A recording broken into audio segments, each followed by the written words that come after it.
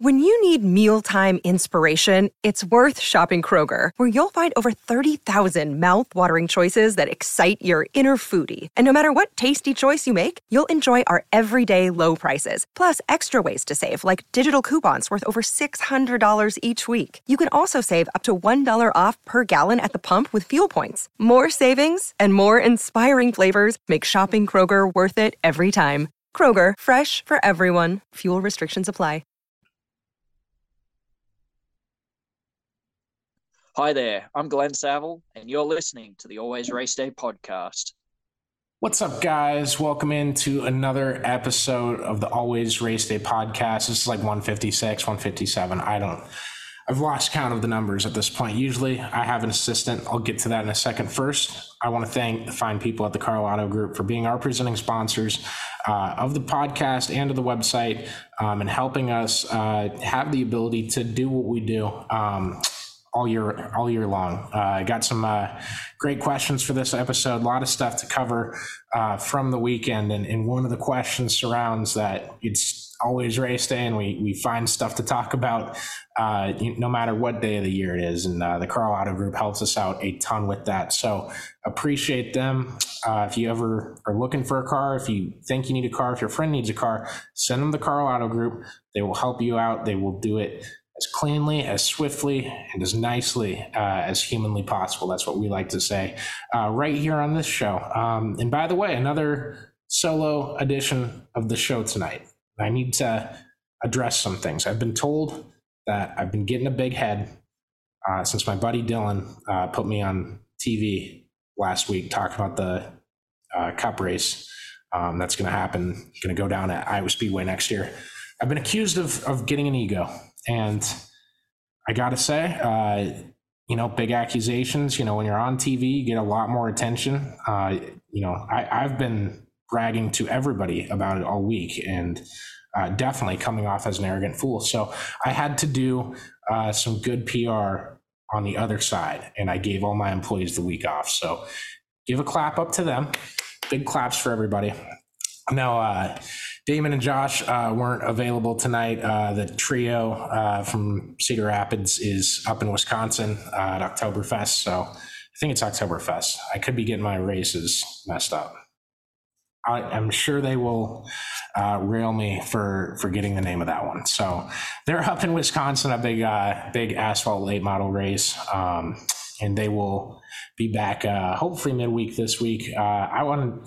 Basically, I just wanted to make sure we get podcasts out there and do this stuff. And I'm not too comfortable doing the solo deal, but it's another solo podcast, and we'll see how it goes. I just like giving content to people. The Vikings didn't rip my heart out too hard today, and I was in the mood to talk a little bit. So I hope you guys enjoy what I've got cooking up here. And some of it, we will have like a full playoff preview for NASCAR. We'll do it for the Dirt Track World Championship, High Limit on Tuesday. I'm going to talk about that in the dirt portion of this show. This is also, I know we shifted the shows into two different shows. I'm putting this all in the same one. All of the questions are dirt focused right now as of, I think it's 8:50 when I'm recording this. But yeah, I'm just going to put it all together for this one, make it a little easier on myself too. And I hope you guys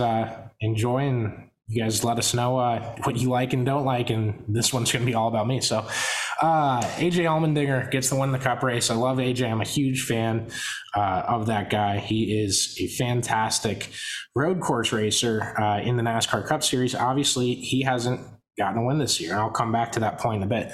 But his celebration today, you could tell just when you get a guy that, tears drive views, right? It's the same, hyper emotion one way or the other is going to be looked at as a positive thing. That is why I say NASCAR should be promoting when two guys get into a fight on pit road. They should not be fined for getting punched in that fight. You want to find the guy that started it. It clearly, like, it was one side that started, fine, whatever. I will also say, and there might be another, I don't know if I'll go after NASCAR officiating. I know for sure I won't go after IndyCar officiating today on this show because they didn't race this weekend. There's no officiating in racing that comes close to NFL and stick and ball sports referees. I think we are very, very lucky to never have races where it's like, oh, the officials completely changed that one. That's on them. The only time I usually I've seen it a couple times, I suppose, in NASCAR on small call, I'm going to bring up the Brett Moffitt thing. You see it in Formula One all the time. It just happens. They love giving out penalties there, and it changes the aspect of races. And then, oh, hey, he's leading the points. He's going to win this race. So we don't want to screw that up. So we're going to ref him a little differently. It's cheap stuff. That's why I don't watch it too much. So back to NASCAR, though. AJ and his emotions after that race and going into the crowd, I thought that was really cool. It's Charlotte, it's the Roval, so it's not this quote unquote traditionalistic Indy 500 style event. This is just the second round cutoff race for the playoffs. And I tweeted today that the Roval should get a lifetime contract to be in this slot. And you could see the joy in AJ's face. I think that's an AJ thing. He talked about how you win a cup race, you don't know if you're going to win another cup race because it's that tough to win. I think that's fantastic for the sport. We need, I hate even saying we need more of that. It's a cliche statement because you want more of that. You don't necessarily need more of that to survive the season. NASCAR is in a pretty good spot right now, all things considered, especially considering the car, and I'll get to that too. But you want guys like that to be able to show the casual fan, like, look at what this meant to him. Like I can send that to my friends and be like, yeah, this is the series coming to Iowa in June. So I thought that aspect was really cool with his stuff. I hated that they went to commercial while he was going through the crowd. Stick a camera over there, follow him wherever he goes, stay there until he comes out of the stands. Like, I feel like that's an easy call on that one. But I'm not the one balancing the commercials and anything here. I'm getting the hiccups a bit. Let me take a drink real quick. I don't think I'm as swift as Josh Pate is on his show with that, but I won't call it a chalice. I know that. It's just a cup. I'm a Dallas Stars fan. We got cups here. So, all right. I'm trying to think of where I want to go next. Let's do the Roval. Let's attack the Roval. I saw some statements, some tweets last week from race fans concerning the 2024 NASCAR schedule, claiming it wasn't wild enough, it wasn't exciting enough, it wasn't what was promised, it wasn't the ultra wild card. This is a crazy schedule you released. 2024 is gonna rock. That's what everyone said 2 years ago. And I get it, there was hype around it. This was also the 24th version of a schedule, so you can't say that NASCAR didn't try. I think that's evident enough right there that they tried their damnedest to get some more unique races on the schedule. But holy cow, we have a unique racetrack right here at the Roval, and there's still a large contingent. It delivers an on-track product every year, even when the race is chaotic and a ton of crap happens, and you're like, God, make this thing finish today. You don't get that same feeling as if if that was a caution-filled race at Kansas, it would have sucked. If it was a caution-filled race at, I don't want to go another mile and a half, but Vegas, Pocono, like that Truck Series race from 2 years back, I'm pulling out a bunch of crap from my head, right? It would not be viewed in the same way, and I'm wholeheartedly acknowledging that if it was chaotic, ton of crashes late, it's usually not something you want to see as a fan, as a person that just wants to see a good finish, a good race overall, and get it done in a timely manner. And yeah, the cautions at the Roval are a little longer.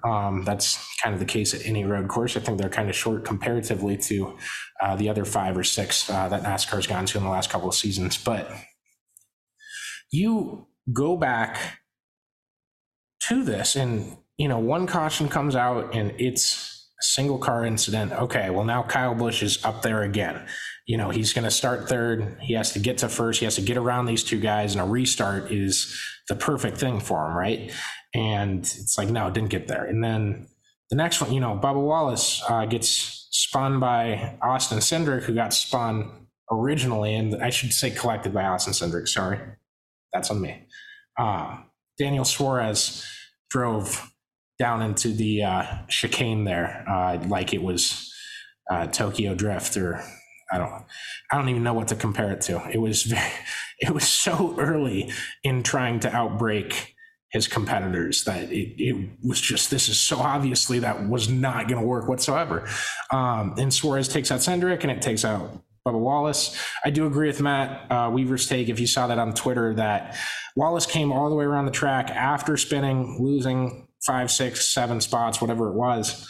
And they made him stop on the front stretch again because he didn't do a complete stop for getting spun because he was involved in a wreck and missed the chicane, right? You go through the chicane, you're supposed to come to a complete stop. You got wrecked. Like, so Suarez doesn't have to come to a complete stop because he wrecked? I mean, if you're allowed to just full send it in the chicane, I mean, put me in a car.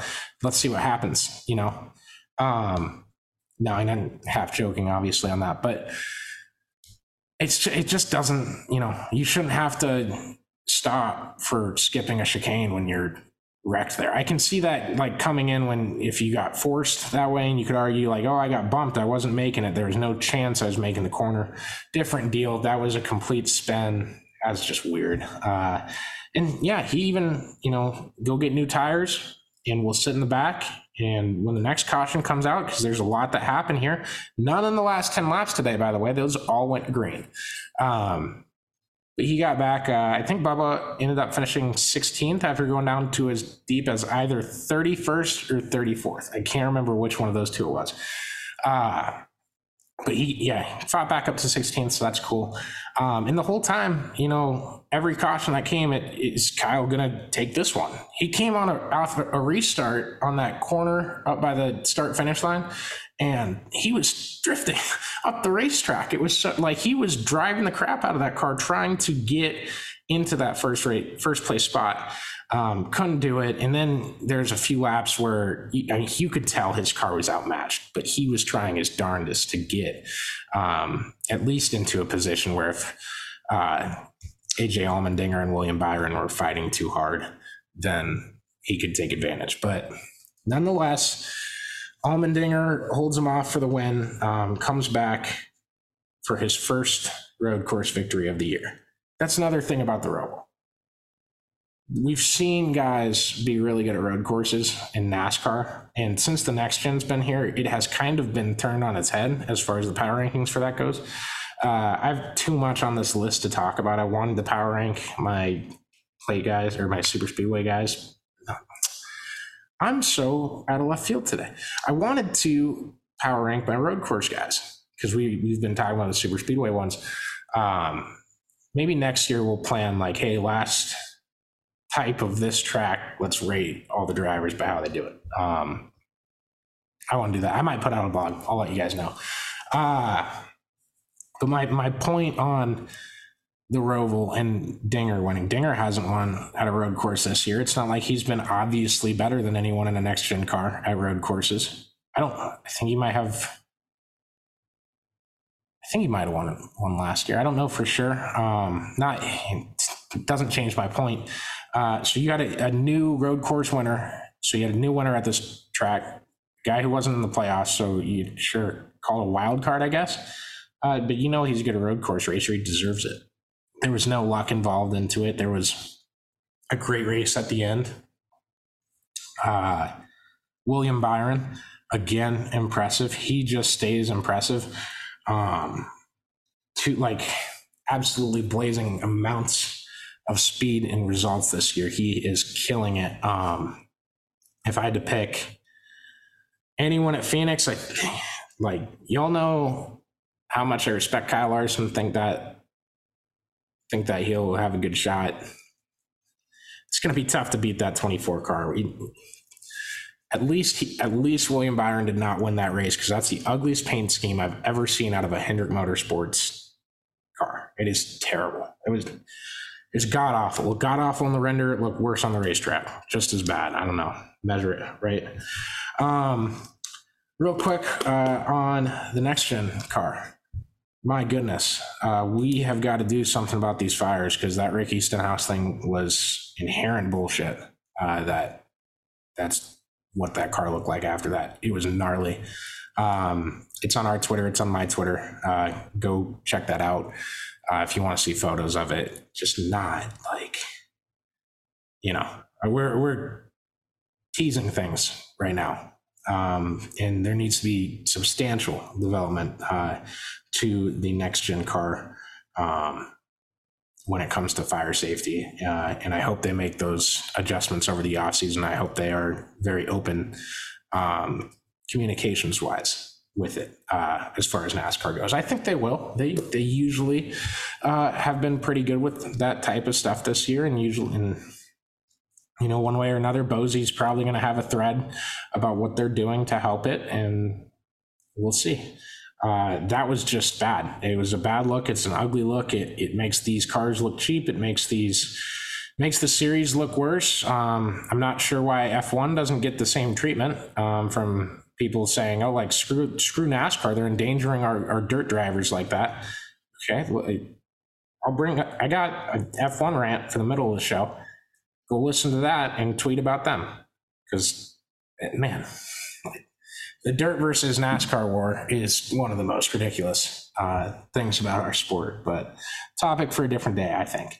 A couple of people I want to talk about from after that race. Tyler Reddick, and I say this all the time, go get your stage points. There's no reason you should be petting. You need points. You need to make the playoffs, Chase Elliott. Go get your stage points, Alan Gustafson. Keep your driver out there. Go find a way to get 9, 8, 7, 6, 5, 4 extra points.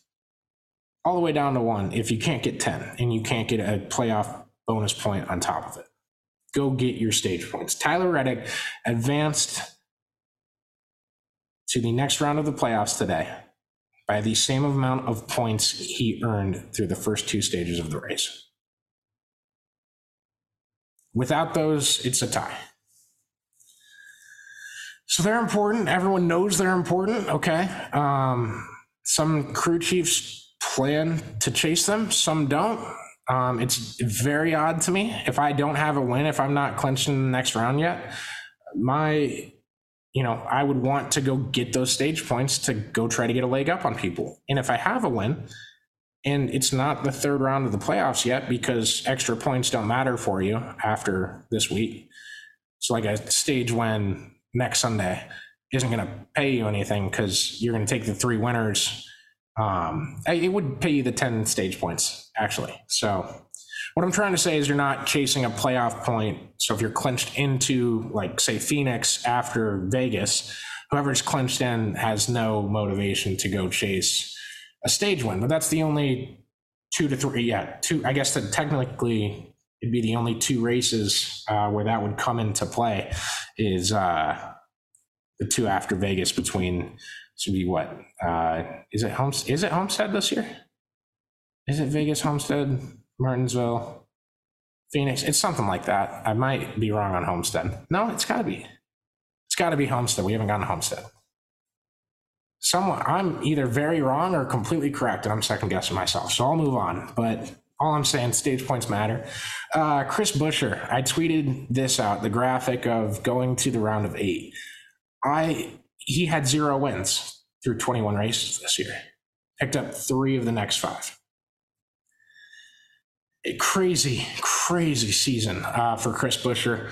And he ends up clinching himself into the round of 8 with the help. You got some help from playoff points. You got some help from stage points. What a season it's been for that kid. I remember when him and James, his brother, I don't think they're twins. Take another drink here. Hold on. Let me think about this.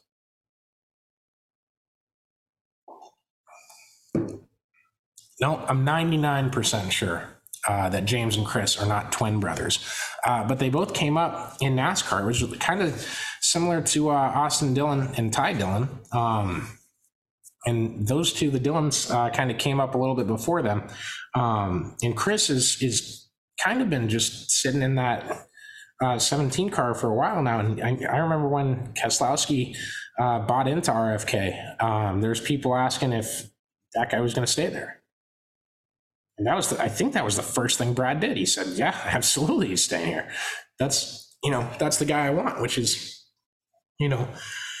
compare him to whatever free agent you go get. It might be more money. So, you don't know if that was call my shot Brad Keselowski, or if that was a money-saving thing early in a process of building a race team from the ground up, not necessarily ground up, revitalizing a former power in the NASCAR Cup Series.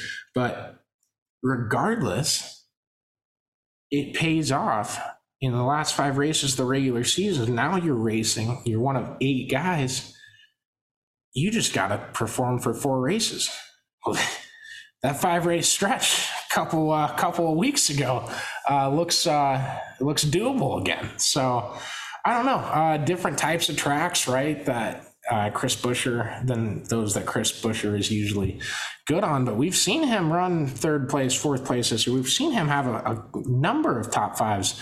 I wonder what they're gonna throw at these racetracks in the coming weeks here to see what they can do.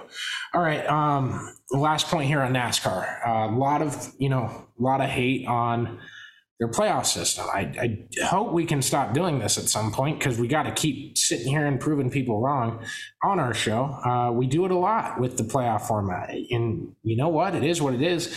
I don't care what you say. I don't care how many journalists I saw people tweeting the same tweet to Matt Weaver, then Bob Pockris, then Jeff Klux, and the playoff format sucks. If they use this format, it'd be better. If they use this format, it'd be tied going into the final race. And it's like, hindsight 2020, you can choose any of the 7 formats NASCAR's had and see what the situation was going into the last round, and then pretend to argue about it because NASCAR's doesn't feature a 36 race season as a points championship, I guess. I don't know. It's not the fairest. The March Madness is a completely unfair way to crown a champion. You will never see anyone complain about their format. You won't. It kicks ass. That's what NASCAR is trying to do here. There's different things we can compare and different things we can like and dislike. But I just wanted to read Martin Truex Jr.'s playoff finishes and how he got to the round of 8. And I want you guys to think about a common theme of this episode. At Darlington, he was 18th. At Kansas, 36th. Bristol, 19th. Texas, 17th. Dega, 18th. And at the Roval today, he came home 20th. No top 15s. 0. None. He's in the round of 8. Comfortably, by the way. Comfortably in the round of 8. So what did Martin Truex do? What did MTJ do this season? He won some races. He got some bonus points. He got a lot of stage points. You guys remember the Big 3 season when it was Harvick, Truex, and I'm blanking on it. I think it was Hamlin. I can't. I cover so many sports, and then I think back to these things that aren't necessarily historic, but a few years ago, it's like there's like I was in college too. That should be noted. That should be duly noted. That might aid in my forgetful memory. MTJ's dynamic regular season and his stage points in the playoffs. I didn't write them all down in front of me tonight. That's kind of a Noah job. I assume if I had Noah here, he would rattle off where MTJ finished in every stage of the playoffs and how his regular season stage racing was. I'm not sure what it would come out to be on the dot, but MTJ built himself a cushion, had 3 terrible finishes. Maybe not terrible, you could argue, sure, semantics. No top 15s. He's in the round of 8. If he can do that, if he can go to the round of 8 without having a top 15 at all in the playoffs. I mean, I've seen enough of people saying this System's not fair. There's opportunity there for people to strike. You just got to be one of the people that do. Okay, let me take one more drink before we get into this Formula One race. I'm not going to talk too much about this. We'll get to dirt really quick, so hang with me here.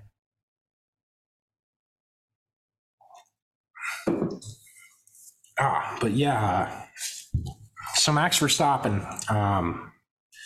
I should start this with Formula One. We've talked about it a little on here. They've implemented these, like, they call it a sprint race, and really they run a heat race on Saturday, and they get like a fraction of regular races points at the end of it, and it sets them up for qualifying. They're essentially running a heat race or a dash with all the cars racing in the A main the day before the races, just because. Yeah, weird, right? I don't know. I'm sorry, I'm trying to think of the direction I want to lead into this for, and this is bad show. I'm still learning the solo stuff. I need to get more comfortable with my craft a little bit as well. Your comments help me out there. Give me as much feedback as you'd like. We do duly appreciate it. I don't even know if I'm using that right. I'm sure I'll get a text from Rob Gray from Cycling Fanatic in a couple days once he listens to this, right? No, but so F1 championship gets crowned on Saturday in a meaningless heat race trophy dash that was supposed to just set a lineup. That's where Max Verstappen clinched the championship. So middle of college football Saturday, no one watching TVs whatsoever, and Max Verstappen comes home with the title. So congrats to him. I don't think anybody saw this coming. It is one of the greatest upsets in sports of all time. And yeah, now we fast forward to Sunday, where Formula One insists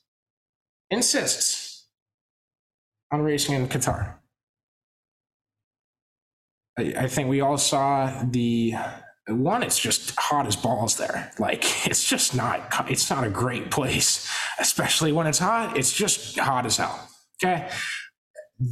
I'm pretty sure it's illegal to kiss another dude on the lips there. Talladega Nights does not air in Qatar. Okay. You remember John Gerard's and Ricky Bobby's kiss outlawed in Qatar. Weird ass country, weird ass rules. No one likes them. That's not a group thing aimed at, I don't even know would it be Qatarians? And I don't know the whole semantics of the people in that country. I know it's not a great place. Nobody wanted the race there. No one likes racing there. I think a lot of these quotes speak for themselves when they talk about what happened at the race today and in Formula One insisting on racing in this country again, which if this was NASCAR's international race, the only spot they chose to go was Qatar, they would be hammered by the national media. They would absolutely get their back broken on their decision to go to Qatar of all places. F1 does it. We don't pay attention. We pretend it didn't happen. I don't get it. I don't. Formula One could hit you in the face 17 times and ask you the 18th. Now I got this baseball bat in my hand. I'm going to swing it in your direction. I'm hoping it won't hit you. Do you trust me to swing it? And you're like, yeah, do it. Do it again. It's just like the airline industry, folks. It's the most screwed over consumer base in motorsports by far. But they've ran away. It is this whole ranting thing I do almost every week on this show about them. It has become too easy for me. Okay. Now, I said last week when George Russell had his comments on that Formula One is the top echelon. I said it all fancy like he was in that commercial. I like George. I think he's a good driver. Fine. Average. He would be running, around 27th every week in IndyCar. I should specify 2023 field. So 27 cars total. We're looking, 25th to 27th or so, somewhere around there. If he was running an IndyCar, depends on the car. Romain Grosjean's in a big legal battle right now. That one didn't go so well. We'll see. We'll see how that turns out. I'd be a hypocrite if I came on here and referenced one of George Russell's quotes after hearing what he said about keeping the quality over the quantity in Formula One. As in, we're too good to let Andretti field a team, and we need quality. Even though the Andretti name is the name that when it comes up in F1 record books, it basically says, come ass kicker. At least it should. Andretti kicked the crap out of Formula One. The people that don't want him there are scared of the competition. That is what's going on here. There is still very much political talks trying to keep them out of the sport because they don't want to split up their piece of the pie. It's kind of like this conference realignment deal in college football, right? So, after I saw that quote, I said, we got to stop giving dumb kids giving the dumb kids a thesaurus. I've got to get some speaking lessons in me, maybe better warm-ups next time, right? But I said that, so I won't cite George Russell's quote from today. Instead, I will just say Esteban Ocon said this about the race. He said, I was feeling ill. This is quotes from Racer.com article, so shout out to them. Quote, lap 15, lap 16, I was throwing up for 2 laps inside the cockpit. And then I was like, that's going to be a long race. I don't know. I tried to calm down. I tried to remember that the mental side in sport is the strongest part of your body. And I managed to get that under control and finish the race. Literally, a number of drivers were checked out by paramedics after the race. A number of drivers, per Lando Norris, to I believe Sky Sports or somebody else. Wasn't Sky Sports. It was definitely somebody else. I will cite the tweet if anyone needs me to tweet it to me, and I guess I'll just send it to you. I don't take my word for it here. Lando Norris said there was drivers passed out in the infield care center or whatever the Formula One-ized name was. I don't know, the health paddock. Who knows what they call it over there. So you insist in racing here, and all your guys are, in danger and like health danger the entire day/night. It's just how many times these guys got to put negatives out there for people to stop watching Formula One. Go watch IndyCar. The other reason I'm so aggressive about it and so adamant about it, it's a better product. You're not watching racing right now. You're watching a political war every week. One that the same driver wins every week. Please, if you're going to watch motorsports, watch good ones. And that's all the other ones. I shit you not. All of them. Any other league. F2, F3, I'm taking those out too. Anything that isn't... Yeah, just take the FIA out of it. Their whole ladder system, whatever the hell that is. Go watch motorsports. If you're listening to this, you already do that. So good thing is I'm preaching the choir. All right, we have got some dirt racing to talk about, folks. Team Knoxville, Brian Brown, Chase Randall, both on the podium at the Tuscarora 50 at Port Royal Speedway in Pennsylvania. You're probably wondering, it's a crown jewel race in Pennsylvania. All my friends, all my posse people have been telling me all week about how great their guys are going to be up there. I've already told you 2 of the 3 drivers on the podium. You would think a posse member would be the 3rd one, right? No, it was Kyle Larson. So posse's kept away from the top 3 spots, the Tuscarora 50. I won't look further down in the results. I don't want to bore people. I apologize. But that was very cool. I believe from people I haven't talked to Brian personally about it, but I believe that's has to be one of, if not the biggest win of his entire sprint car career. Very cool. I did not watch it live, hand up, full disclosure. So I have not seen his post-race interview, anything like that. It's on my list of things to catch up and watch in, in depth where at a time where I can like take the whole thing in. It's just what works for me. No, so that was oh shoot, we might have some more questions. I gotta keep track of these. No, but that was really really cool to see. Especially with both how those guys' seasons have gone. They've been on it all year. They've been both Chase Randall and Brian Brown have been really hammering the results, and it's very cool to see them be able to clench that out. So I had a big Team Knoxville rant I wanted to go on. I think I trimmed it down a little bit just for your guys' sake. So that's all me. Let me get these questions ready. And we'll come back. This isn't a break. It's actually going to pause. You guys won't even notice it. Okay, so thankfully, and I don't know if you heard Alexa's voice there, but probably should clear my throat before I got back on here, right? Excuse me. Thankfully, this is not the end of the dirt segment. There is plenty more to talk about. High Limit, season finale Tuesday. I would be there. I cannot get down there. Iowa State is hosting basketball media days this week for the men's and women's team. And we got football interviews on Tuesday as well. And that's all like 3 days in a row. I didn't want to try to, Lincoln Park's just too far, honestly. I think if I left the second I was done with football interviews, I'd get there at like 10 o'clock. So even if I was hustling and everything went perfect, I wouldn't get there till the race ended. So can't get down there to cover that tonight, which is sad. I wanted to be at that race, just wasn't in the cards for us. So no big deal. I love that we have streaming and we can still take in the sport in the exact same way.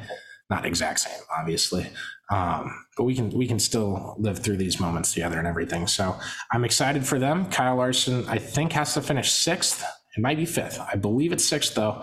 And as long as he finishes in the top 6, no matter where Rico finishes, the championship is Larson's. Now, if Rico wins and Larson gets 7th, goes back to Rico. So lots of stuff to look for, especially qualifying is going to be huge. You got to start off with a good run there. Don't want to get yourself a hole. Kyle knows that better than anybody. I'm not. I would never think Kyle would have a bad qualifying run this Tuesday. We'll see, though. It happens when people least expect it. So that's all I was trying to say on that. But we'll talk, and I'll find out. I will be at 81 and Lakeside this weekend. So I will be, and I'll get to it in questions here too, but talking a little more about the High Limit situation with the national sprint car industry. How's that for a phrase, right? And where they are going to shake out for next season. There is some stuff brewing. I don't know how much of that I can say right now, though. So still working on that. Bobby Pierce is going to absolutely obliterate my liver. It's getting quite annoying at this point. It's every weekend I wake up thinking it's going to be a good day, and then you go watch some races, all of a sudden he did it again. And I'm not a Bobby Pierce fan until I'm absolutely plastered. So drink till you're a Bobby Pierce fan. It's rule number 1. No, but congrats to Bobby Pierce. He's running away with that World of Outlaws title. He is contending 3 different national tour championships this year. Obviously 2 of those are kind of mini tours. Maybe you put that in a different category, but I think the level of racing and the level of fields that both tours have seen this year, I think they resemble a national tour level, I guess, level of perception, maybe. I don't know. Maybe I need a thesaurus, but nothing good happens when you give dumb kids thesauruses. Example A right here, right? Okay. Yeah, we'll see if Bobby Pierce can come away with those, kind of triple crowning it. And we have a lot of stuff to talk about there in the off season too, with XR event schedule being only 6 races. Are you categorizing that as a national tour for the future in case someone else contends and wins 3 late model titles? I don't see a lot of these late model series going away yet. So a lot of stuff to talk about this offseason that I cannot wait to get into. Big shout out also to Justin Grant picking up $20,000 at Lawrenceburg for their fall nationals over there yesterday. So with USAC. So very fun weekend of dirt racing. And now, thank you guys to those of you that left questions. It is hard enough doing this by myself, and at the very least, I would like to hear what you guys think or react to what you guys ask me. And it does help me a ton, especially on this show, with not having co-hosts to talk dirt racing and talk about what we saw through the weekend. And, oh yeah, did you see this clip? What happened with this, right? So first one from my guy, Dawson Elliott. He runs open wheel updates on Twitter. It's at OW updates underscore at the end. So great guy, big Chiefs fan. Not a fan of them today, but Dawson says, do you think we race too much in dirt racing? Feels like we're really close to maxing out the product to the point it's super diluted. Now, our website's called Always Race Day. I'm not blind to that fact. We try to cover races every day of the year, all 365, right? That is the essence of picking that name and making sure we're there to cover all of them, right? So it'd be weird for me to say no or yes, right? It'd be weird for me to say less races, for sure. Now, to just go into this, like, honestly, yeah, there's far too many in some aspects, right? Now, guys will still go out and race this much because they're trying to make money, and that's how everything is set up. The business model is set up like that. And are there, things you can do to help that? Yeah, but to cut a night from a 3-night event, well, the money from the crowd and the grandstands and the streaming from the first night, or whenever night you decide to cut, completely goes away. So you have to find ways to put that money back in somewhere else, and it gets really difficult, and that's kind of why we don't see it a ton. Now, do I think we need the top national sprint car series in the country to run every single weekend of the year? Absolutely not. No. Late models, same difference. I think it gets more diluted in late model racing because, and Justin Fiedler, I hear you. Dirt late model championships matter. I love it. I love the campaign. That I have never said that on here. I hope you guys have gotten that, have figured that out about me. That is a huge thing. Like these, why are we watching these guys race against each other for 50, 60 times a year if there's no one crowned champion at the end? Dirt late model fans are completely content watching 2,000 races a year, not knowing who's going to be in any of them, not being pissed off because of who is in them, and just taking it race by race and going, that was a good race. Guess we'll do it again tomorrow. That's a turnoff to me. I think the best thing about sports is like, okay, well, this happened last week, so now this has to happen. This is where you have to go. You either went up or down last week. Now you have to figure out how to bounce back or keep the momentum going forward, right? That's at least, kind of what got me into racing and made stuff easier for me to follow as a kid. Is I was point heathen. That's what I would call it. I was looking at the IndyCar points every day thinking, oh, they might give him some bonus points if Dan Weldon does something really cool for charity. I was very wrong, by the way. They did not give him any bonus points. But there needs to be a little less. I don't want to see a big late model race during the Knoxville Nationals. And vice versa, I would say, hey, take all the sprint car races, no sprint car races on the day of the World 100. That's a great that's a great compromise, right? I think that would help the sport. That would only put more eyes on it. The problem is you have too many people, too many egos, and too many pockets that money is going into in different directions for that to ever happen. So do I think they raise too much? Kind of, in some ways, yes. Do I think that's going to really change in the coming years? Probably not. Probably not at all, right? We'll see, though. Anything's possible. We've seen a lot of crazy stuff happen already. So we'll end on the high limit. I got 2 here from Crying Cyclone. Love this dude. I've never looked at his profile picture. The old Iowa State logo, the McCarney era logo, and I'm going to get roasted for not. I think it's Crying Jordan merged into the Iowa State logo. I believe it's Crying Jordan. I could be completely dead off, but I believe it's Michael Jordan supposed to be in there. But he, avid reader of the site, very, very nice guy. I don't know his name personally, but love the dude. So he has 2. He says, what's a car you'd like to see race at a track it's never raced at before? Cup car at Iowa doesn't count, which he did this in the other question too. It's my first, absolutely, that's the exact one. So I can't pick Cup car at Iowa, so that sucks.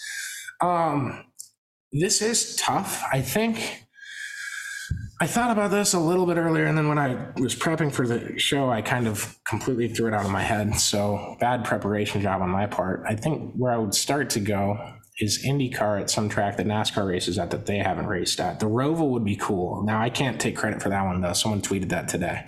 Matt Burrows, I believe his name is Matt. I don't know. Off the top of my head, I think his name is Matthew Burrows. I believe it was in his reply section. Yeah, I think IndyCar at the Roval would be really cool. Just to spite Caleb, I'd say IndyCar at Dover. I don't think they've raced there. I forgot to look that up after the last episode when we got into that fight about that. But I think the Cup car at Knoxville, the current, hopefully the much improved, fire resistant, short track fixed next gen Cup car at Knoxville or at Eldora would be pretty fun. I'm trying to think of a unique one that isn't necessarily too much of a crossover, if that makes sense to you guys. Someone please expand on the dangers of this, if it would be dangerous or not too high speeds of a track, but midgets would be cool in Knoxville to see that. I've played a couple of races on the Outlaws video game with those. It's a fun time, and Knoxville's a little shorter on that video game than it is in real life. I don't know why the straightaways feel, I don't know if they're not necessarily skinnier. They're skinnier at Port Royal. I've never been to Port Royal. I don't know how skinny the front stretch is, but the front stretch and back stretch are too short, and I think the turns are too skinny. I think they missed on it a little bit because, you're setting track record times. Anyway, none of your guys' concerns with that. So I think I've covered.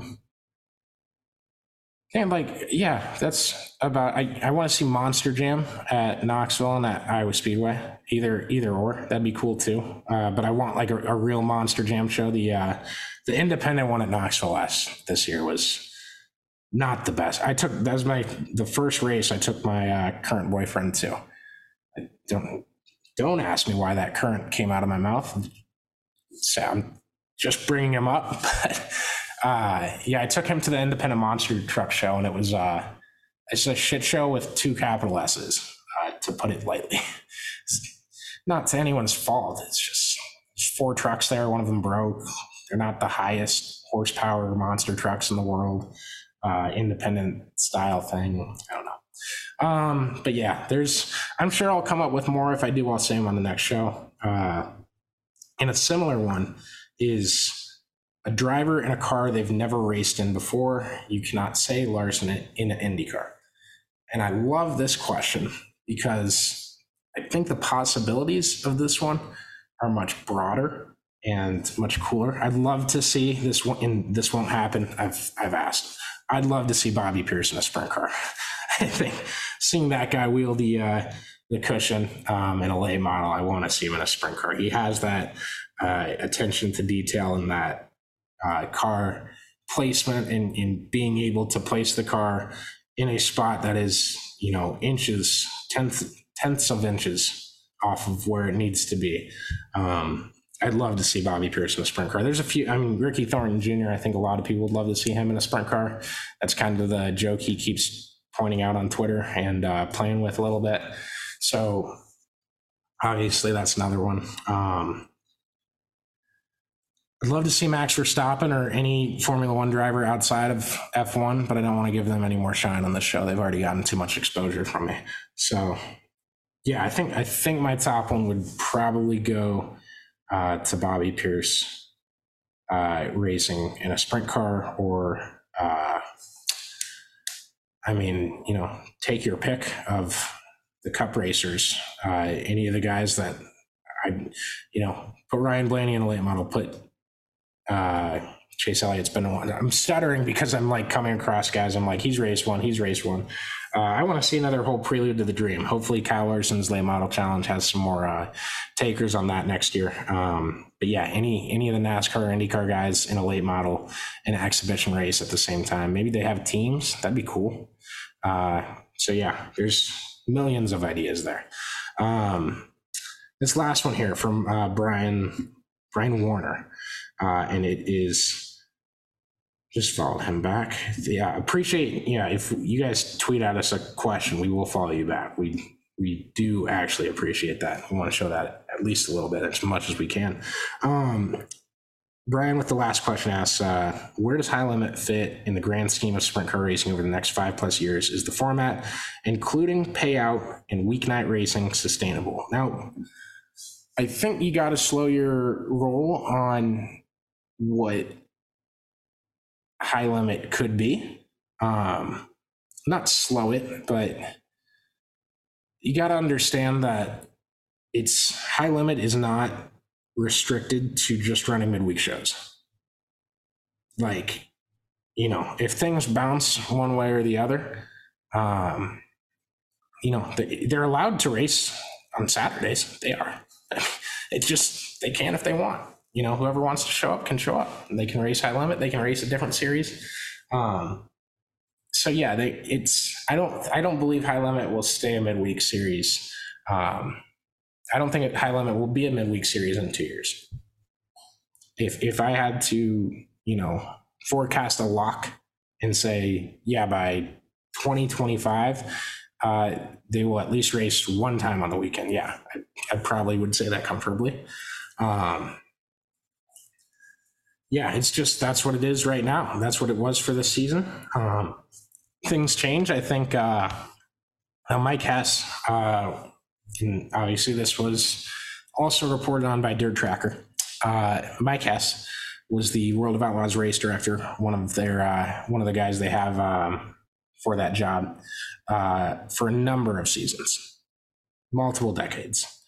High Limit, this is not official, but Mike has called the last 2 High Limit races as their race director. So whether he is going to be the race director in 2024, I don't envision him going back to the World of Outlaws in 2024. So I would assume almost that he's going to end up in that spot with High Limit next year. That's a big guy to go get. That's a move that indicates we want to prove who we are. Carson Macedo told me at Eldora, and it wouldn't be a big event for me if I didn't have audio issues. And Mike screwed up, didn't get any audio from the interview posted, so you can't go search it up on YouTube. I apologize. Carson can vouch for this and what he said, though. He said he doesn't feel safer racing under a race called by anybody but Mike Hess. Basically saying that Mike Hess is the best out there, and it's not even close, is what he told me. He says it makes him more comfortable, makes him feel safer.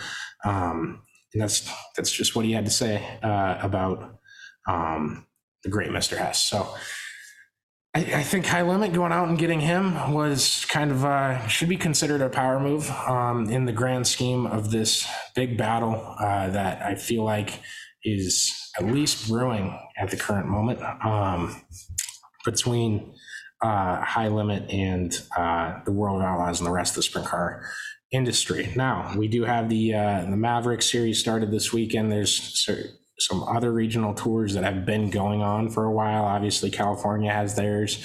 Pennsylvania has their weekly stuff. Knoxville has theirs. And Houston has theirs, right? So, and I did not purposely mean to leave out just Ohio. That was the first reference. And now you have Indiana with Maverick, right? So we had Ayrton Geniton on. He said, that's where he wants to see the sport grow with more regional series and heavier payouts and regional tours.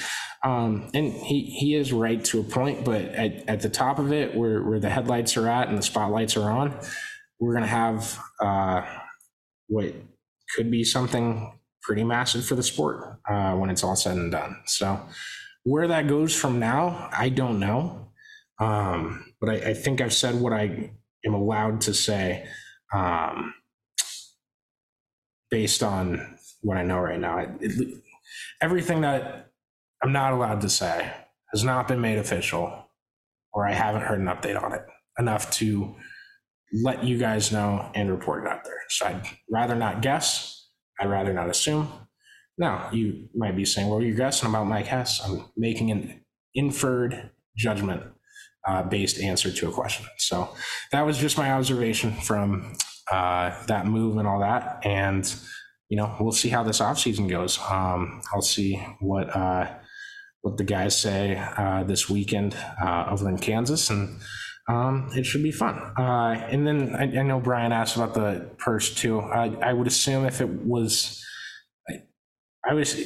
wasn't sustainable, the purse that they're throwing out there right now, then they wouldn't have done it. If they lose money on it, you'll see them probably dial it down next year.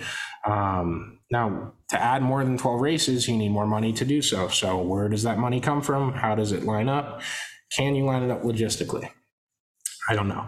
I would look for that. And, if you expand from 12 to 60 races, this is a hypothetical number, strictly hypothetical. I've not heard anything on estimation number of races for their schedule for next year. But if you times 5 your races, I don't think anyone's going to expect you to go from 12 to 60 and keep the same payout structure. I don't think. Could they? If that's